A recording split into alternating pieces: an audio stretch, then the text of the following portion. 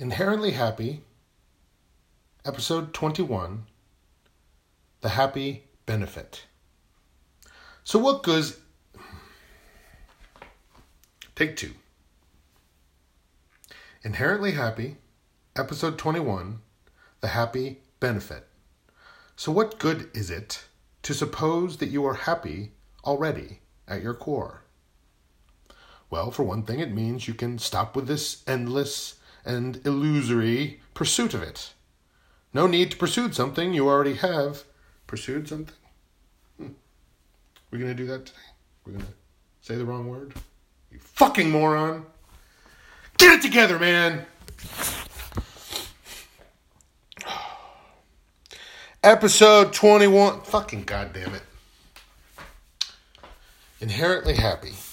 Episode 21. The Happy Benefit. So what good is it to suppose that you are happy already at your core? Well, for one thing, it means you can stop with this endless and illusory pursuit of it. No need to pursue something you already have, after all. The benefit of this is that you can seek meaning in life instead. You can seek meaning in life instead.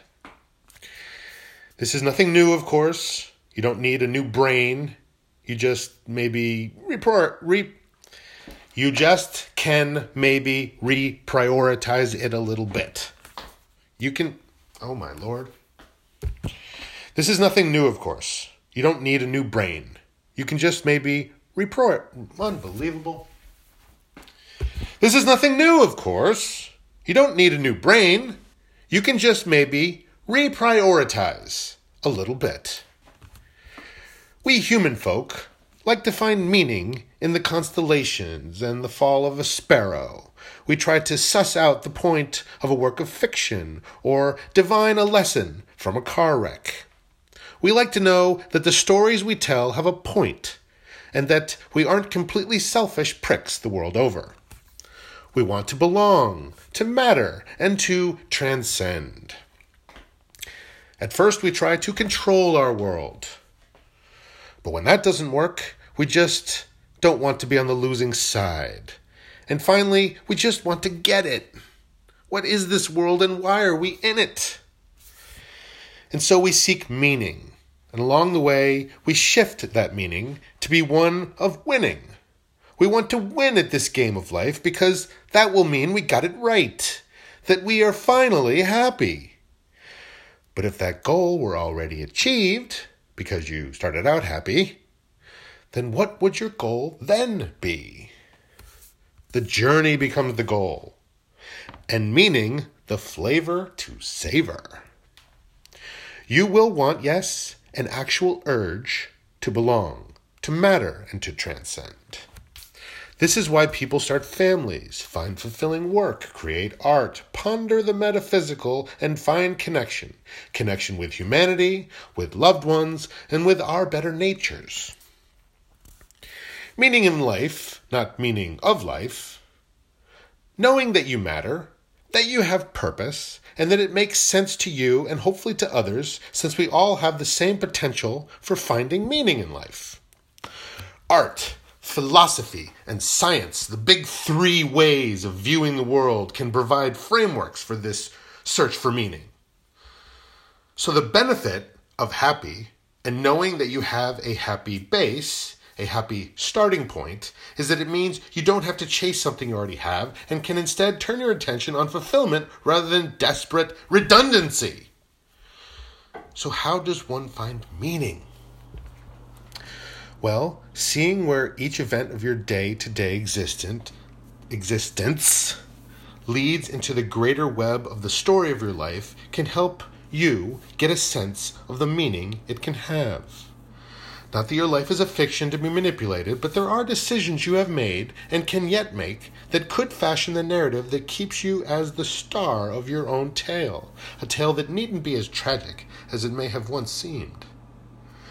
I am a writer. And so I try to change my life through stories, to make storytelling a career. But until I can do that, but until I do, I can still use it as a guide to gain perspective on the things that happen around me or that I myself affect. What have I learned? And what subsequent wisdom can I apply from now on, type of thing? And I learn from the stories of others as well. The benefit of happy, to me, is the benefit of what I call sitting wisdom. What that is the wisdom of someone sitting, watching a door that says push, but notices that people who come up to the door in a hurry may not read it and so try pulling instead. The sitter can see their error by virtue of having the time and the perspective to notice the proper operation of the door. So I know that happy is inherent because I have noticed that in the stillness of myself. And so even when I'm in a hurry, I can remember it and push through the doors of consciousness instead of trying to pull against intractability. And as I'm a writer, because I like stories that make sense, then I can also write about happy, as can you. I mean, I may hold the copyright, but fan fiction being what it is and all. And I can write about people who follow happy wisely and or foolishly. And those stories can help provide lessons on how to operate as inherently happy human beings in this inherently happy universe. So I'm trying to make a cottage industry out of this thing because I think it matters.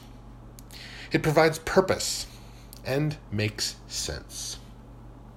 Now, if I can just devote more of my billable hours to it, then I can connect and contribute to something greater than myself and help others do the same. And if I can keep myself in the style to which I have never been accustomed, then I'll finally see what all the fuss is all about being abundant. But I doubt I'll stick with it since it can be isolating, and then I'll be back to being a hermit, and that gets old. Ha ha.